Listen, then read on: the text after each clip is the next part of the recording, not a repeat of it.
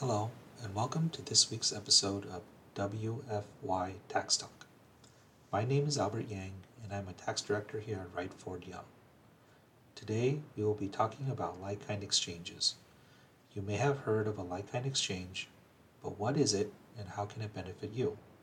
A like-kind exchange is essentially selling an asset and deferring your tax gain by purchasing into a new asset.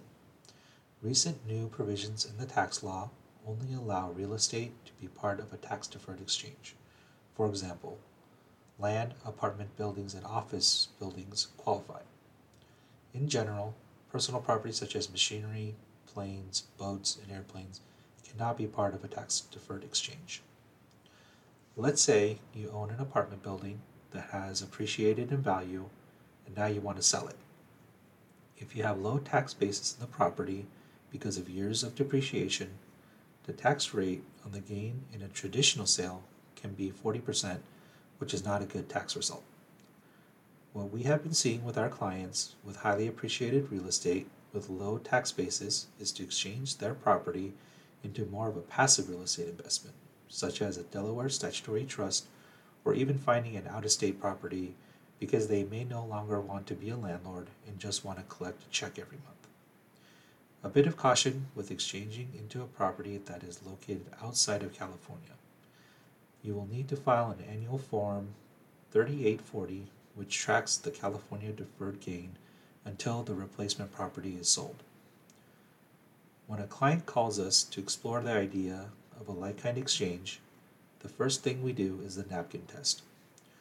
This is where we compare the fair market value and debt on the property to see how much they need to trade up to so we do not run into boot income.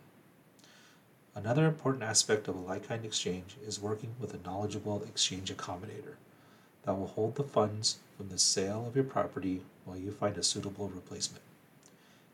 If at any time you take possession of any funds before the exchange is completed, it will be boot income to you, or the transaction may be voided altogether. The exchange accommodator will also assist you with certain timelines that are required, such as identifying replacement properties within 45 days and closing within 180 days. During the 45-day period, you may want to identify backup properties in case the one you want does not pan out. Because like-kind exchanges can be complex, we encourage you to contact us with any questions so we can advise you on your unique situation. Thanks for listening to this week's episode of WFY Tax Talk. You can find more episodes at cpa-wfy.com or connect with us on LinkedIn, Facebook, and Instagram. Thank you.